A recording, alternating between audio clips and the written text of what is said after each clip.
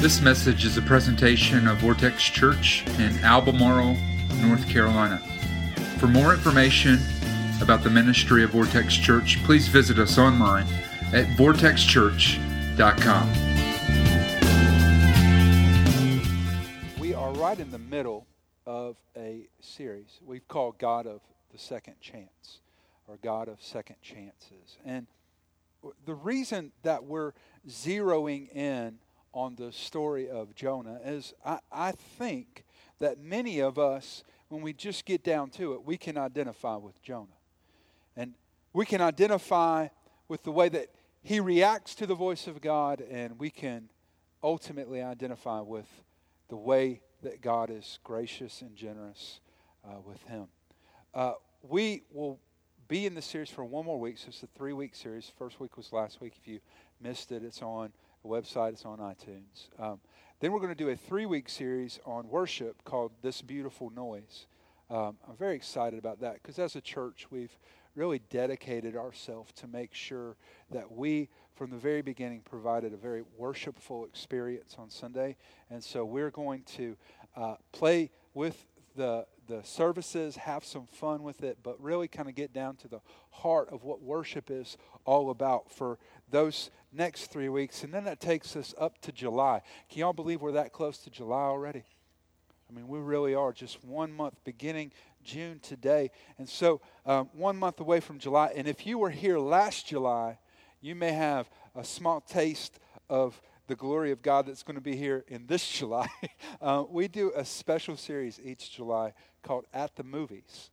And what we do is we feature films that are out in theaters, and we actually teach and preach from those and use those as a catalyst to being able to share. It's maybe the best series we do all year long. We have a ton of fun. We make it really enjoyable and life-giving. So that's coming up. Wanted to let you know about that. Now, y'all know that we got some different ways that we go about living around here, right? So when we're driving down the street and we meet someone in Stanley County, there's an unwritten rule you're supposed to wave at them. I don't know if y'all know that yet. If you're just learning to drive, you got to really ingrain that in yourself because we wave at folks on the highway. Now, there's a few other things that maybe you've picked up on if you're new to the areas, that during a funeral, right, we around here, we don't do that everywhere else in the country, but around here, we pull off on the side of the road to honor the dead as they're being taken to the resting place. We do that. There are very few places left in our country that do that. You know, there's some different cultural characteristics in every place that you live. And one of the things that I heard about recently was up north, during the winter, it's extremely common if you see a car on the side of the road to pull over and check on that car. Now, we just drive past it, but they just pull over and check. And the reason is it gets so cold at night. If there was somebody stranded there, they want to check and see. It's actually pretty routine for law enforcement as they're traveling around on patrol. If they see a car, they will stop and check it. And a state trooper in one of our northern states shared a story not too long ago. I think it's hilarious. I want to share it with you. He was on patrol during one of those evenings, and he spotted a car that was buried front first into a snowbank. And he pulled off on the side of the road and got his flashlight, went out and shined it in the back seat. There was nobody in the back seat, but as he looked into the driver's seat, there was an old man that was slumped over. And he checked the passenger seat. There was an empty bottle of vodka in the passenger seat. He said, I think I got it figured out what was going on here. So he took his flashlight and tapped on the window. And the guy woke up real startled. And he thought, I guess, I can outrun this guy. So he crunked the car up real quick, nailed the gas, but he was stuck in the snow. And so the wheels started turning. And the wheels were going fast and fast and fast. And the state trooper was reading the speedometer. As it got up to about 20, he decided, I'm going to have some fun with this cat. So he started acting like he was running beside him, looking in the sky's looking at him, going, freaking out. And so he nails it, and he sees the speedometer raise up. The speedometer's registering like 50, 60 miles an hour, and he's just faking it like he's running right next to him. He starts yelling, "Pull over! Pull over!" Finally, the guy, acquiesces and pulls the car over as he imagines, and guy gets him out of the car. And I think that story, that place is where we find Jonah, and maybe where a lot of us are found. We think that we're running from God. We think that God has told us to do something. We think that we are in such control of our lives. Look at me. I know, God, I know you want me to do that, but I'm going to run away from it. Because that's where we find Jonah. As the story began last week, we looked at a prophet, a man of God that had been used by God, who has now been spoke to by God and given a brand new mission. He has a mission from God. We can call him a blues brother, right? He is supposed to be on a mission from God, but he has ran away from that mission and went to do his own thing. Instead of humbly looking at the voice of God, listening and hearing it and responding it, Jonah's decided to do whatever he has determined is best. And next week we're going to get into some of the reasons that are there behind the scenes that Jonah would have been running. But today we're just going to focus on Jonah himself. Just going to focus on Jonah. I want to tell you something about Jonah running that I think we can all identify with. And it's this, that whenever it gets tough, we'll run to our supreme God. Whenever life gets tough, we will run to our supreme God, whatever your supreme God is. If times get tough and you go to your hubby before you go to Jesus, question mark there. Right? If times get tough and you have to talk to your best friend before you'll ever feel good again, right? Question mark there. Who's really supreme God? Because when times get tough, we will run to whatever the supreme God is in our life, whatever the greatest voice is in our life. We will run to that. And we see Jonah not running to God, but running away from God. Let's revisit that map. I want you to see this. Right, over here as the Mediterranean Sea encloses itself, right in the middle of that is Israel. Right, so that's where Jonah would have been when he heard the voice of God. North of that is Nineveh. South of that is the port city of Joppa. That is where Jonah goes. And he buys a ticket when he gets to Joppa. Not only does he run the opposite direction, he decides he wants to go to Tarshish, which is way over here at the gate to the Mediterranean Sea. He's not only going the opposite direction, he's trying to get as far away from the calling that God has put on his life as possible. Think about that. Jonah is running from God. And he gets on the ship, and the ship embarks on its journey as it gets out into the water. The Bible tells us that God sends a storm. Listen to that again. God sent a storm. And it was the kind of storm that, as we read, the textual evidence lets us know that it was the kind of storm that everybody on that boat knew this was from God. This is not a normal storm. This is odd, because all of a sudden, I don't know if you've ever been around sailors a whole lot, but sailors got really into Jesus all of a sudden, all right? I mean, they're praying, asking Jonah to pray for them, and we find Jonah in verse 5 and 6. And it says this, Jonah had gone below deck, where he lay down and fell into a deep sleep. The captain went to him and said, "How can you sleep? Get up and call on your God. Maybe he will take notice of us so that we will not perish." Wow. Jonah, as the sea began to rage, as the storm began to billow itself against the ship, Jonah goes below deck and goes to sleep. There are a few things that I think that we can learn today from Jonah as he went to sleep. The first thing is that it's quite possible to be completely at peace and be wholeheartedly running from God.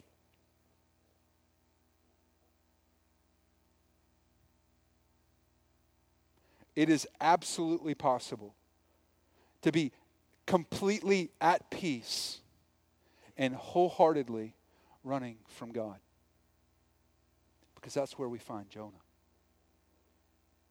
In a deep sleep, running away from God's call on his life. And I know that that messes with some of you. I know that. Because the way that some of us have been taught is that if we have a peace about something, that's definitely what we need to do. But you want to know something? This is the next thing in your notes. Peace is a good thing. The Bible tells us over and over and over again to seek peace. But often the most common reference in that is that it is talking about relational peace between our friends and our family. That we're supposed to desire peace.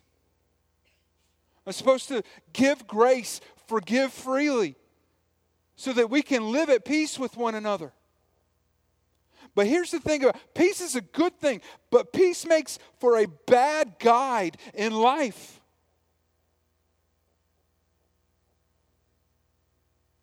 Peace makes for a bad guide in life. And I am so tired of sitting down with people who are making catastrophic, failing decisions. I mean, blowing it. And hearing them say, I know it's not right, but I have a peace about it. Jonah knew it wasn't right. And he had a peace about it too. See, peace is a very bad compass. And if you're willing to follow a compass that is always pointed at peace, you will literally run from God.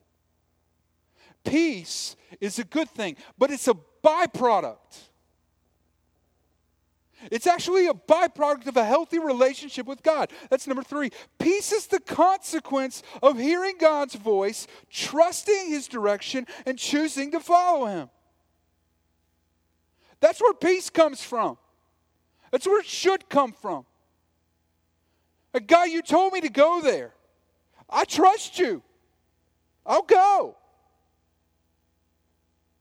I referenced this last week, but it just bears being repeated. As we were nearing the home stretch in preparations to move back to Albemarle and start Vortex, it sunk in on us that meant that I was going to have to quit my job. We were going to have to move. Amanda had a great job. We were going to have to find her a different job. All of the things that we had worked to build in our lives were going to have to be left behind.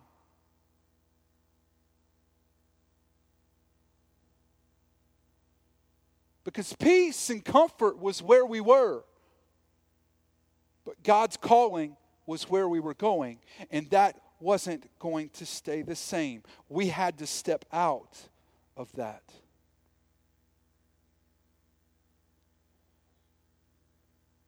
I want you to read this verse out of 2 Thessalonians 3:16. Now may the Lord of peace give you peace at all times in every way. The Lord be with you all. Who is God described as? The Lord of peace. May the Lord of peace give you peace. There are all kinds of names that we give Jesus. Savior, Messiah. But Lord means master. It means king. And when we look at Jesus and we say, you're my Lord, it means we're saying, God, come and do whatever you want to with me. My life is your life. Use it. And when we get to that place, that we trust God that much. He is Lord of peace. He will give us peace. But Jonah was experiencing a different kind of peace. He was in the peace of doing things his own way, running away from the plan that God had given him, repelling the call of God to embrace a life of simply running away from God. And God said, no. No, I won't let you go. It's good to know that even when we run from Him, He will chase us. Because that's what He did with Jonah.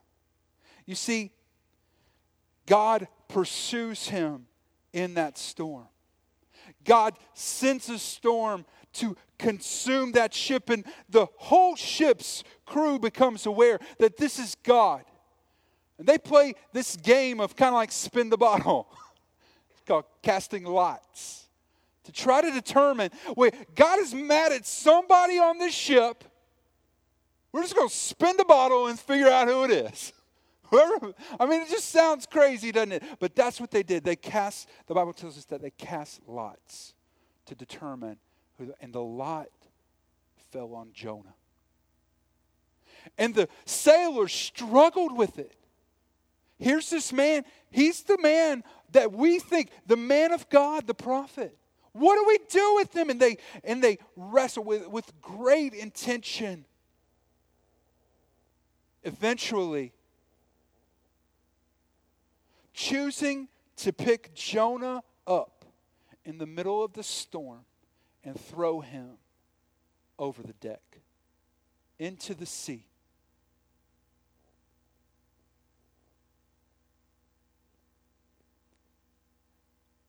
The first thing that I see there that's important for us to notice is that even while Jonah was running from God, we can see that Jesus wanted to give him a second chance.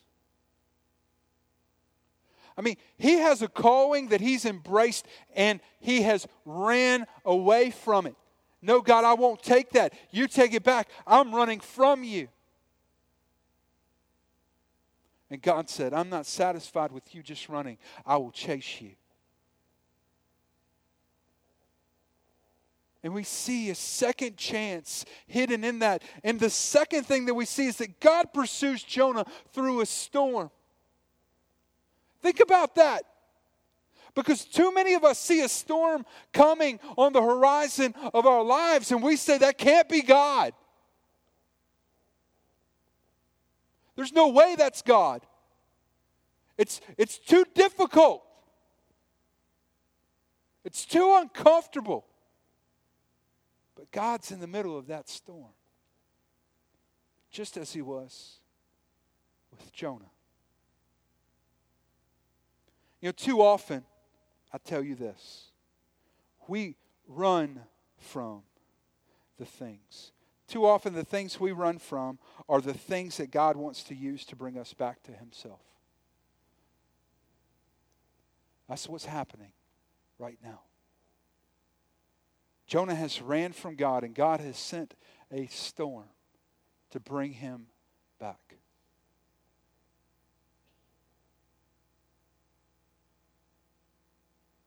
You know, when we look across the landscape of our lives, all of us do this. We will label things as a liability or an asset, just as if we were buying a piece of property and we were walking the property and we said, there's an old barn. It's going to fall down. It's dangerous for my kids. It's a liability. We're going to have to take it down. Oh, here's a nice little cottage. That is an asset to this property. Well, here is a problem with the drainage. We're going to have to fix that liability. And we look across our lives and we go, this relationship, liability. My coworker, my boss, asset. That family member that's crazy, liability, right? We know that. Right? And we do that. We look at, and you know what? I think that often we have mislabeled things that God has sent to bless us and teach us and grow us as liabilities, and we've ran from them, not really realizing that God was giving us an asset. The first storm that I think that we run from, the first storm that I think that pops up in all of our lives that we run from is a storm of conflict. It's the storm of conflict. And you know what? Every time we experience conflict, every single time, it is an opportunity for us to learn and grow. Every time. Every conflict that we experience, every single one, is an opportunity for us to learn and grow. Sometimes it's to learn about somebody.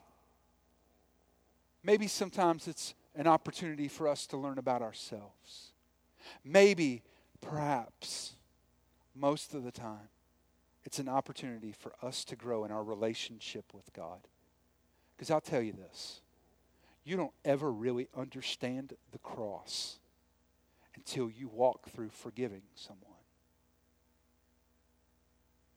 And every time you forgive someone who's wounded you, the great gift of forgiveness that God has given you becomes even more precious. The gift of conflict. I want you to look at this. Matthew 18:15, as Jesus is directing us in how to deal with conflict, the Bible says this: if your brother sins against you, go and tell him his fault between you and him alone. If he listens to you, you have gained your brother. Jesus is carefully defining when we're offended, when there's a problem that arises, when the storm of conflict begins to billow in. When that happens, the direction we're supposed to run. And he says, run to the person that's offended you. Don't run away from them. Go to them personally and tell them what they did wrong. And he says, if they'll listen to you, you've gained a brother. Because all too often, conflict is built on misconceptions. How many of y'all know that? Like, I didn't really say that, and you're mad at me for saying something I didn't really even say. And if we go to someone and talk to them and have a conversation, we embrace the storm of conflict and say, just roll in, blow. I want to stand in the middle of it and let the rain pour over me. God can do something powerful in the middle of that, because too many of us run from conflict and we miss what Jesus could be doing in our lives through it. The second storm that many of us run from is the storm of correction. The storm of correction. If I were to sit down with everyone, I would bet that all across the room, everyone would say that my reality right now is, I know that God has called me to be someone that I'm not right now. There's a version of myself that God has allowed me to see. It's way out ahead of where I am. I'm not there.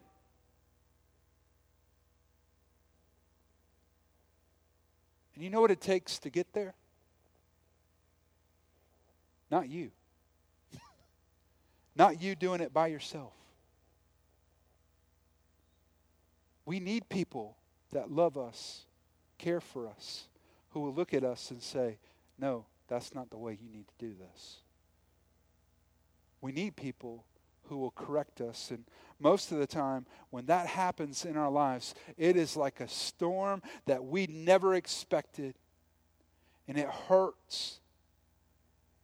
And we despise those moments. But if we're ever going to get to where God has called us to, not where we are, we're going to need people around us who are willing to do that for us. You see, one of the saddest moments in all of my ministry is when I've sat down with people who are struggling with major issues, addictions, right? Behavior that's destroying their families. and you say these words, you need professional help with this. And they say, nah, I'm good. I'll just try harder.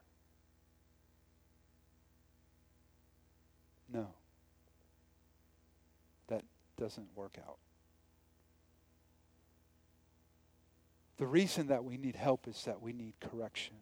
In Hebrews 12, the Bible tells us, as that chapter begins to open, that God disciplines us not because He hates us, but because He loves us. Just as we would discipline a kid that was running towards a hot stove, going to put his hand on, we will sacrifice their emotional well-being to keep them safe. I don't care if my daughter cries because I yelled at her too harshly.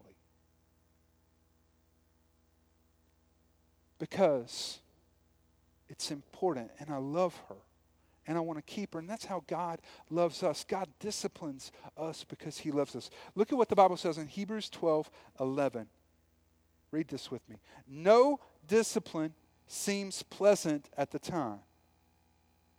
No discipline seems pleasant at the time, but painful. Later on, however, it produces a harvest of righteousness and peace for those who have been trained by it. Discipline isn't fun. I mean, having God peer into our lives and say, that's not good enough. The way that you're treating your wife, the way that you're being a parent to your children, the way that you're behaving as an employee, that's not good enough right now. That's never fun. It's not pleasant at the time, but it does produce a crop of a harvest of righteousness. We need to be aware of the fact that we need God to correct us. Because when those storms start to roll in, we don't need to run from them. We actually need to run to them. It's interesting to me that Jonah is not the only biblical figure to fall asleep in a boat in the middle of a storm. In Mark 4, Jesus falls asleep in a boat as well. He said to His disciples, let's cross the sea. Let's go to the other side. And in the middle of the journey, the Sea of Galilee is very well known for, there's a really abrupt storm that comes up. And the disciples are caught within this storm. And Jesus is asleep in the boat. And the disciples do the exact same thing that the sailors did. They freaked out.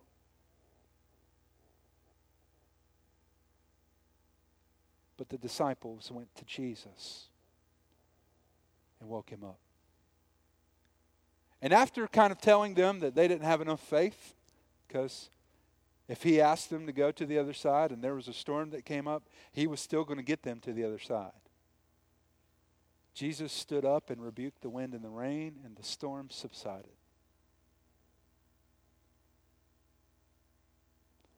You know, peace in your life is not ever going to be found through the absence of storms. Storms are coming. Peace is found because we know who we're in the storm with. See, real peace is found when we realize that the God of second chances is in the storm with us. We realize that the God of second chances is in the middle of the storm with us. That's where peace is found. Because as the sailors pitched Jonah over the side of the boat, the Bible tells us that God sent a great fish to swallow Jonah. That's like the kind of story that one of your crazy relatives tells you at Thanksgiving, right? Like, you've been reading the Drudge Report or something. I mean, that's crazy. I mean, really? But and you just go home and Google sailor swallowed by fish, really, because it's happened like recently. And so Jonah is swallowed by a fish. And in that moment, we see that God is giving Jonah a second chance, because from the middle of his belly, Jonah chapter 2 is written. Jonah chapter 2 is the prayer that Jonah prays while he's inside of the fish. It's a prayer of repentance. God, I'm sorry. I've blown it. I've messed it up. I've got it wrong. And Jonah is given a second chance as that fish vomits him and he washes up on the beach right outside of Nineveh where God called him. See, next week we're going to look at what God did in the city of Nineveh and how Jonah personally responds to it. But I want you to see that maybe today you're like Jonah. And in your life, you've been running from God. You have been an outlaw. Running from the calling that God has put on your life. And I want you to know that when we stop and recognize that we've been running and we look into the heart of God and say, God, I've been running. Come arrest me. He is faithful to ransom you and welcome you back into His arms with love. Let's pray. God, today, we just look to you. We thank you that you are a God of second chances, that you have over and over and over again invited us into a relationship with you. Even when we've blown it, even when we've ran away, even when we have put your relationship on the back burner of our lives, God, you keep it on the forefront of your mind. You are not running from us. But God, even as we've run from you, you're chasing after us. And so God, by your awesome mercy, we can stand. And so today, God, today we would just want to thank you for that. And there's some of us today that are here, and God, we're right in the middle of some pretty big storms. And we need you. God, we need you in the middle of the storm. The storm is not likely to go away, but God, we are fine with being in the middle of the storm with you. So with nobody looking, everybody's head bowed, nobody moving or stirring, let me ask you a question.